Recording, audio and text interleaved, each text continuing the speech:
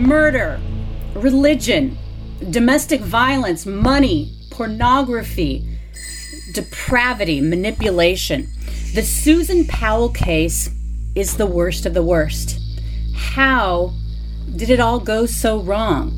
If you ask those close to Susan, all she ever really wanted was to be a wife and a mother. In 2009, Susan worked a full-time job, was an amazing mom to her 2 little boys, Charlie and Braden, and she was very active in her church. It was her refuge in a stormy marriage. On the outside, they appeared to be a happy family, but on the inside, well, nobody could imagine the kind of hell Susan was going through, being controlled and manipulated and degraded by an emotionally abusive husband, Josh. Susan wanted out, threatened a divorce, but Josh made it crystal clear that if she tried to leave him, there would be consequences. So Susan made a video documenting the family's possession in case something happened to her. She hid that video and a secret will in a safe deposit box that she made sure Josh didn't know about. In the will, she expressed her fears, the worry over the multi-million-dollar life insurance policy in her name, the threatening arguments with Josh. Susan wrote in this last will and testament, quote, "If I die, it may not be an accident, even if it looks like one. Take care of my boys." Just 16 months later, Susan disappeared. The only thing left were the breadcrumbs she left behind. Tragic that just 3 years later, those breadcrumbs weren't enough to save her boys from their father. We'll have somebody in the phone there. Okay, how long will it be? I don't know, ma'am. They have to respond to emergency, life-threatening situations first. The first available deputy. Well, this could be life-threatening. He went to court on Wednesday, and he didn't get his kids back. And this is really, I'm afraid for their lives. And now, over 10 years later, the Cox family is still hoping for some kind of justice. So when you lose a 5 and a 7-year-old being killed with a hatchet and being set on fire, I mean, it's the worst of the worst. I'm Carolyn Osorio with Kim Shepard, and this is the scene of the crime. And what a horrific crime it is. And not just one, but a series of crimes that started way back before Josh was even born. This case goes back generations, and I'm sure, as we'll hear in your story, Carolyn, Josh Powell didn't come out of some immaculate home. There is a lot of family history there of criminal activity, of depraved behavior. And it's really sad because, not that I feel sorry for Josh at all, believe me, but it's almost like, where did it start? You have to wonder, did it start with Josh's father or Josh's father's father or his father's, how far back, how many generations could this have gone? It just makes you wonder. So, okay. Well, sorry. Kim, I'm so glad that you want to start at the beginning, because you know what? I basically sunk my teeth into this story, and I want to start at the beginning. The whirlwind romance of Susan Cox and Josh Powell began at a dinner party, a Church of Jesus Christ of Latter-day Saints mixer, if you will, and it was hosted by then 24-year-old Josh Powell at his apartment in Tacoma, Washington. It was the year 2000, a new millennium, and love was in the air. That night, 19-year-old Susan Cox fell head over heels for Josh. Ironic that Josh was having an LDS get-together, considering what would come later, that he would, like his father, totally reject his faith, but Kim, file that away. It won't be the first irony, nor will it be the last in this tale of, it's pure evil, basically. But back then, Susan was walking on air. I mean, you know what that's like when you're in a new relationship. You're so excited. Every moment that she didn't spend in beauty school or at her part-time retail job, she spent at Josh's place. And in less than 2 months after Josh had that party, he and Susan were engaged. Susan's family wasn't too happy about the relationship. They encouraged her to wait. But Susan had made up her mind. She loved Josh and wanted to spend the rest of her life with him. And on the surface, the Cox and Powell families appeared to have a lot in common. You know, both were big families, a lot of kids, and they were both Mormon families. But what Susan didn't know was that Josh had a dark side, and so did his family. Steve and Terica, those are Josh's parents, were members of the Church of Jesus Christ of Latter-day Saints, or LDS, when they got married. But during their marriage, Steve soured on the idea of religion, and he began to openly mock Terica for her beliefs in front of the children. This caused not only friction in their growing family, it was just downright toxic, as battles over religion and how to raise the children were waged in the Powell home. Now, the Church of Jesus Christ of Latter-day Saints was something sacred to Terica, but it wasn't just the religion. Steve flat out refused to have boundaries with their 5 kids, and he was emotionally abusive to Terica. And there was the pornography.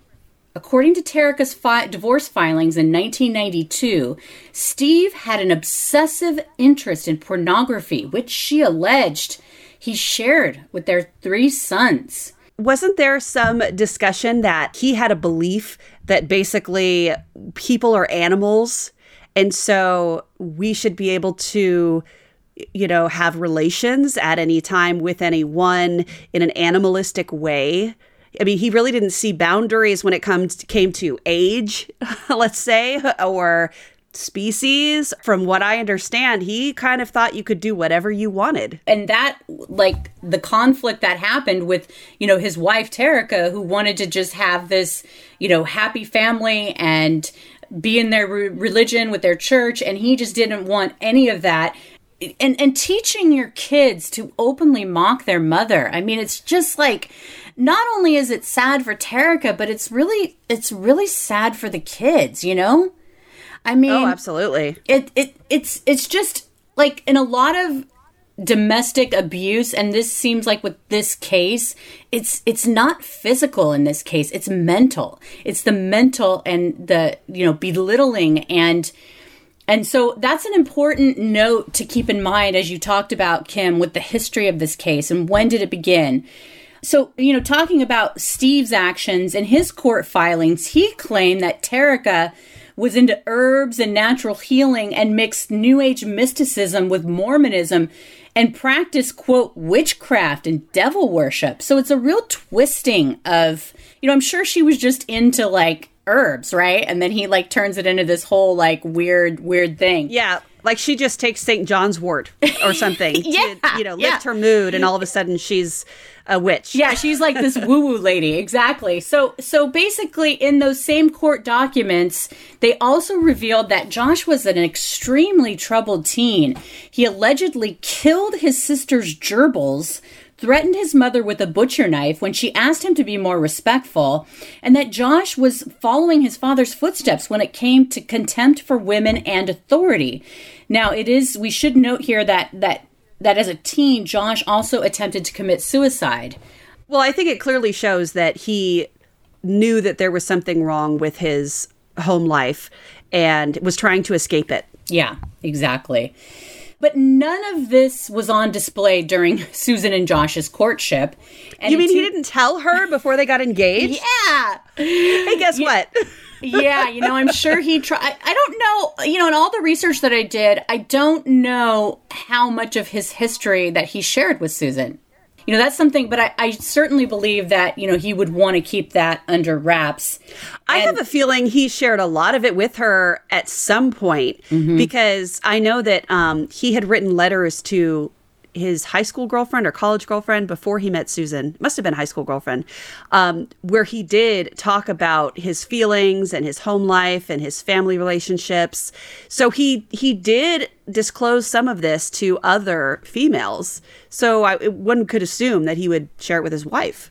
Well, it wasn't enough to stop her from getting married to him. And in 2001... Well, and maybe it was later, too. Maybe it wasn't until after they got married. Yeah, exactly. Because I think at that time, he was really trying to he was hosting these LDS parties. He was, he hadn't rejected the church yet. He was very much like wanted to get on the straight and narrow, wanted to have a good relationship.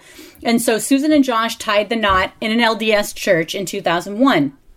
But from the beginning of their marriage, Josh had issues holding down a job despite having a bachelor's degree in business from UW and being a computer whiz.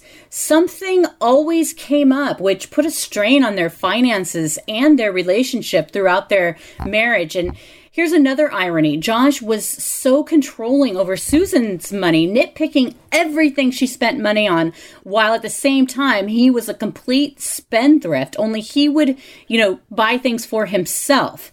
In fact, it was the loss of a job that prompted Susan and Josh to temporarily move in with Josh's dad, Steve, when they were newly married. Now, most people, I lived with my mother-in-law, and it was like, okay, this is great. We get to live rent-free, and, we can save money and get out of debt. But young Susan had no idea what was in store for her at the Powell residence in Puyallup. Under such close quarters, it didn't take long for Steve, again, Josh's dad, to become infatuated with his new daughter-in-law. And that infatuation quickly morphed into something beyond obsession. Steve literally followed Susan around the house with a camcorder. He was shameless, not being shy about recording her every move and zooming in on her private parts. Years later, I'm looking at the look on your face, and I know it just goes beyond. How do you stay there? I mean, I know that you're married, and I know that you want it to work out, but that would have been enough. I would have been out of there. Well, and here's the thing. She's still so young. I mean, you look at what you're like now as an adult woman and what you were like when you were 19 or 20 years old. And it's like, I'm sure she was like, what is happening here? This goes against everything that I know about, right? I mean, it would go against what I would think, but I don't know. I mean, but especially with somebody who is so enveloped in their church and in those teachings. I mean, this obviously goes against all kinds of religious teachings, to be lusting after someone else's wife, to be lusting after your son's wife. And at this point, I mean, had Stephen exited the church at this point? He already had, right? Oh yeah, Stephen had gone off the rails so that must have been really uncomfortable for Susan if she is a devout member of the church to be under someone's roof who has so blatantly disregarded all of the teachings. Yeah, I think that years later we would find out just how twisted Steve's obsession with Susan would become after police released a copy of his journal and videos and photos of Susan, which included evidence that he'd use a small mirror to spy on her while she used the bathroom. He stole her underwear and pantyhose to masturbate with, which he would film himself, and collected her used feminine products, hair, and toenail clippings. What? Wait. Whoa. Rewind. Yeah, I know. Used feminine products. That is disgusting. I'm sorry. I don't care how you feel about somebody. Grabbing somebody's old shirt that they wore because it smells like them is a whole other level than taking a dirty tampon. I mean, that is nasty. Well, and thank goodness that she didn't know this at the time. I mean, she felt his spying eyes, but I think that had she, and she could feel it and she knew it. But I mean, this takes it to such a level that it is, you can't even wrap your hands around that. You really can't. So he also read her adult journals and even posted these crazy love songs online about Susan under a different name. But the obsession came to a head in 2003 when Steve was so overwrought with his desire for Susan that he actually told her about his feelings, hoping she would confirm what, in his mind, he already believed, that she was just as much in love with him as he is with her. And this confession, like crazily, well, not so crazily because he always had this camcorder with him, was inadvertently captured. The audio of it was captured on his recorder.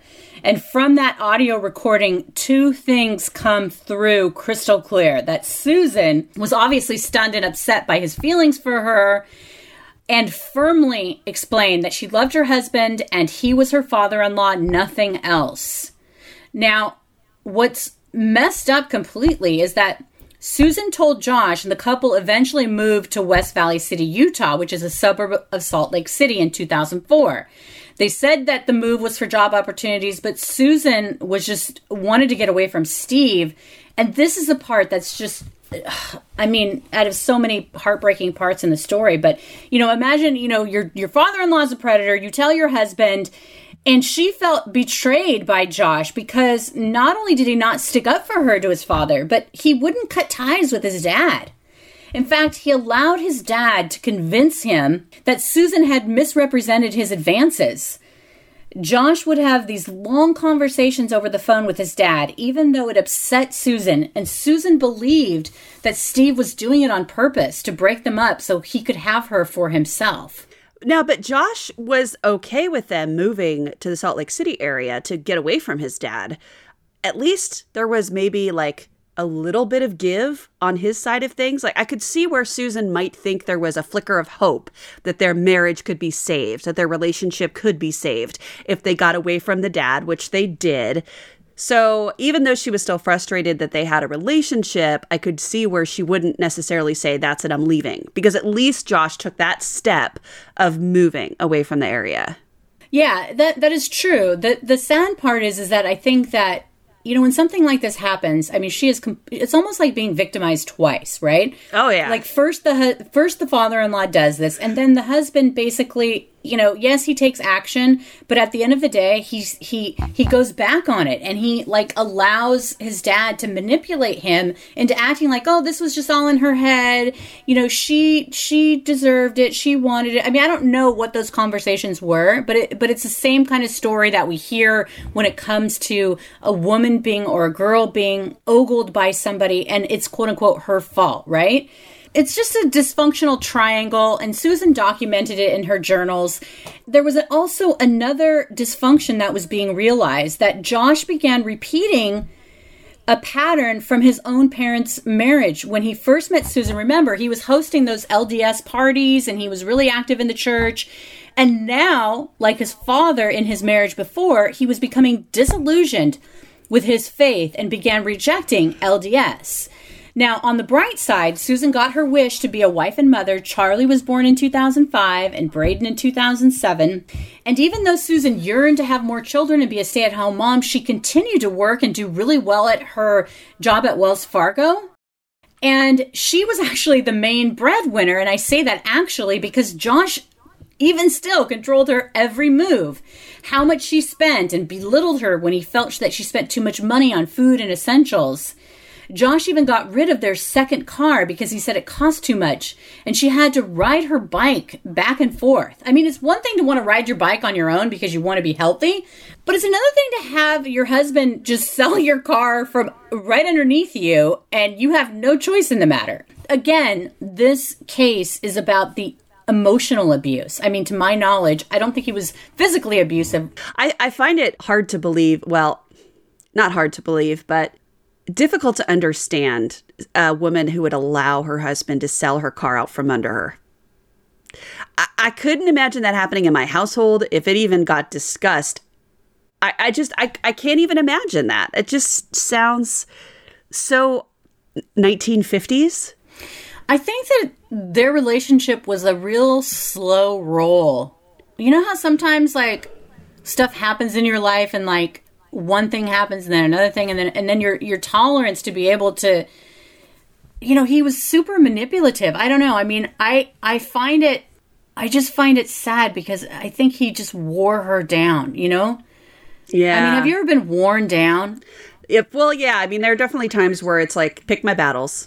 Yeah. I mean, the car is like a huge thing. And I totally get you saying that. But I mean, it feels like as I've been following the story, it's like she was worn down and her idea of what she wanted the family, the children, the church. I mean, he just wore her down. And it's sad because for whatever reason, there was always enough meat on the bone for Josh to buy the things that he wanted, like computers and expensive tools for himself.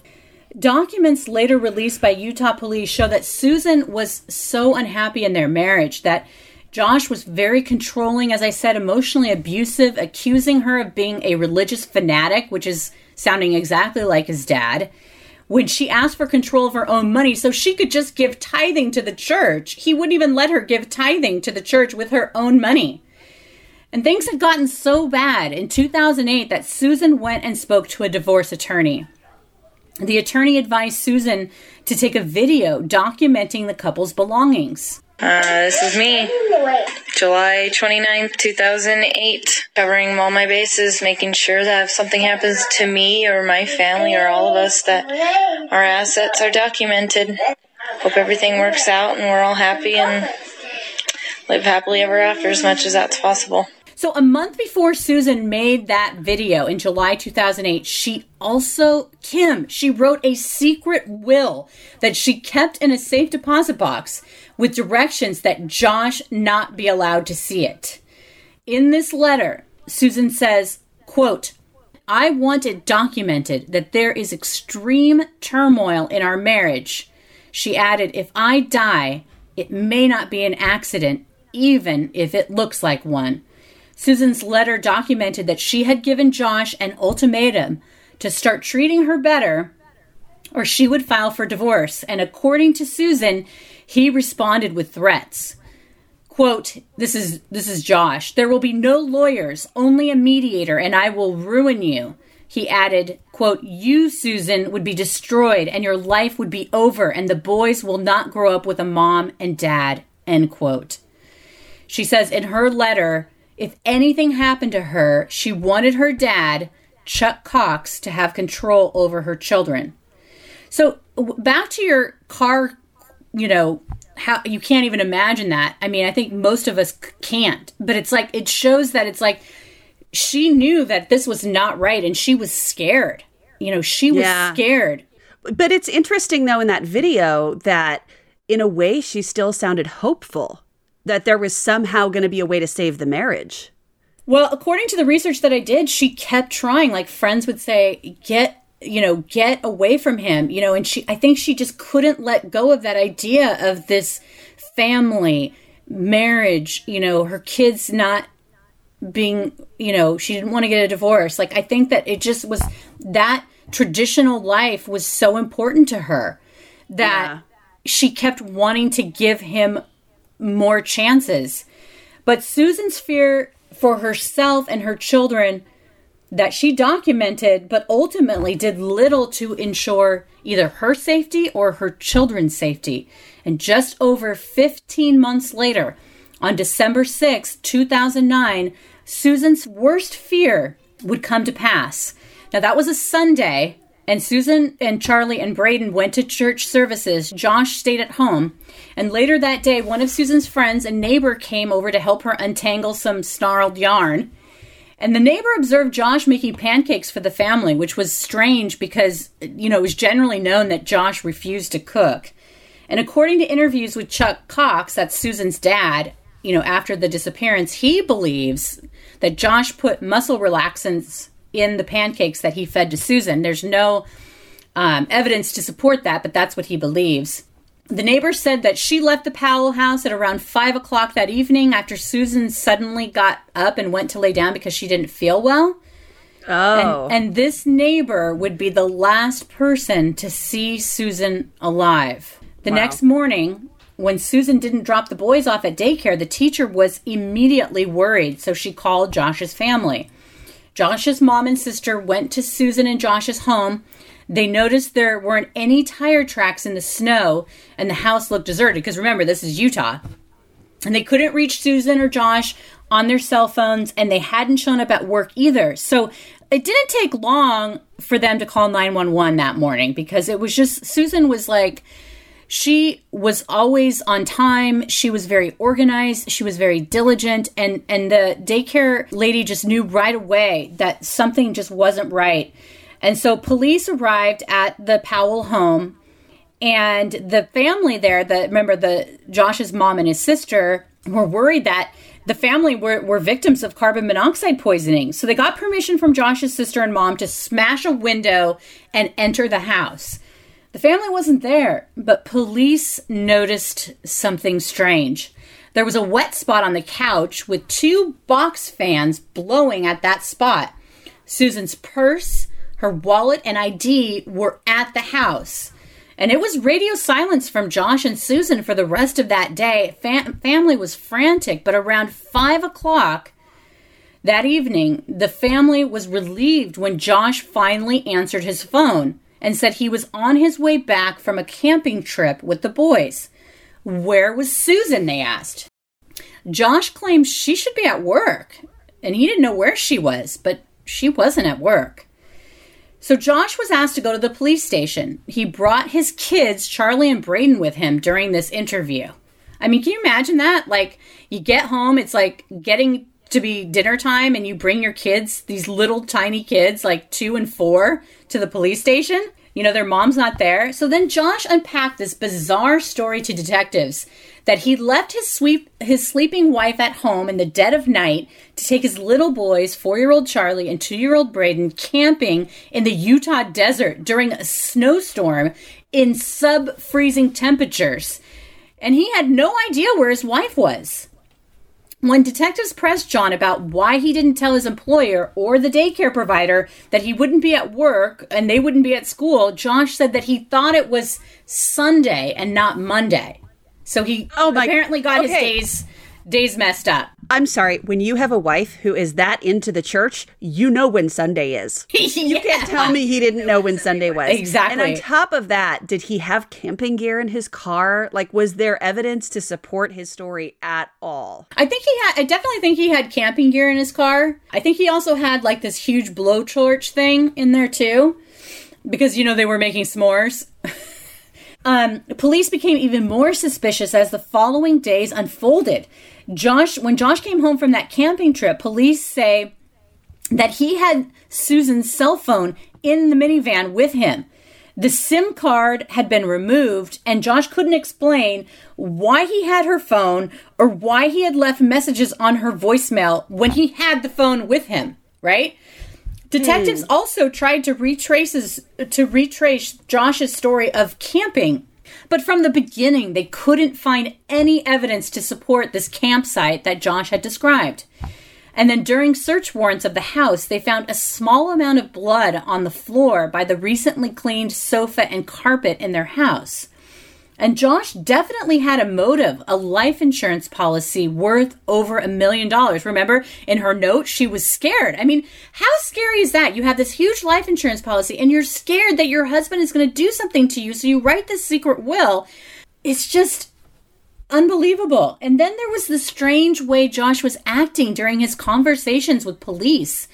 He was more concerned about photographs they had taken of his hands, you know, after when he came into the police department, as opposed to concern about his wife's disappearance. Let me explain something to you. You're not under arrest, okay? If you were under arrest, I would have came to your home, I would have put handcuffs on you, and I would have brought you here, okay? So understand that right now. You're not under arrest for anything, okay? The problem that we have and what we're investigating is what? A missing person, right? You're right. That missing person being your wife. And initially this all turned out to be basically missing people, an entire family. And that's why we were notified. Okay? Okay. And that's why we were at your home. That's why we broke the window into your home to make sure that if there was anybody in there that they were okay. Okay? This report came from your mom, which is obviously very concerned, and that was started by the daycare provider. By the way, she has a key to my house.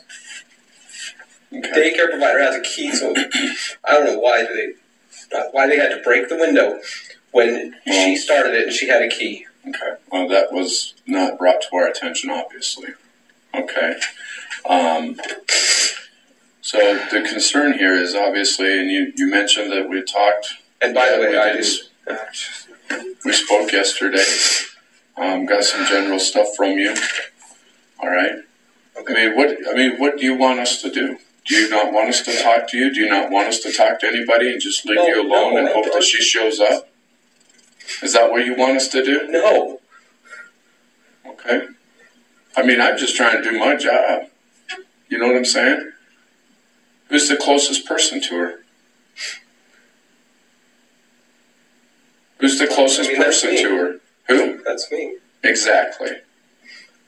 So you're telling me that you do not want to come in here and talk to me and answer my questions so we can try to figure out where potentially she could be. They told me that I should have an attorney because you don't know what's going on. They said that I'm, pretty much in over my head. Okay. You're in over your head because your wife is missing. Basically, the detective is like, why are you not being helpful? You guys called us because of a missing person. Your family called us. We're just trying to get to the bottom of this. Why are you not helping us? Don't you want us to find your wife? And he was like, just being a total weirdo. And there was something else that raised eyebrows. The day after Susan went missing, Josh went in for another interview. He was late going in. So Josh walked out of the police station after that interview. He didn't wait for the minivan that they were still processing the evidence. They were collecting evidence from it. Instead, he called a taxi that picked him up at the police station and drove him to the Salt Lake City airport. Josh then rented a car for 2 days. During that time, he racked up over 800 miles on the car. And now authorities had no idea where he went or what he was doing. And there were other red flags. Josh withdrew Charlie and Braden from daycare, cashed in Susan's retirement accounts, and canceled her regularly scheduled chiropractic sessions. And then also during interviews of close friends and coworkers, police say that one person that they interviewed alleged that Josh had told them if he wanted to get rid of a body, he would hide it in an abandoned mine shaft, that the Utah desert was full of them. And they are. The Utah desert is full of them. Yeah. And also, when they interviewed 4-year-old Charlie about who went camping, Charlie said his mom went with them, but added that his mom didn't come back with them. Oh, that's heartbreaking. I know. Next week, in part 2 of The Disappearance of Susan Powell, we'll continue to peel back the layers of Susan's disappearance. How Josh packed up Charlie and Braden to go live with his dad, a home investigators would refer to later as a house of horrors. So many warning signs went unheeded. Only the devil himself could have foreseen how Susan's precious little angels would suffer at the hands of their own father. I'm Carolyn Osorio with Kim Shepard, and this is The Scene of the Crime.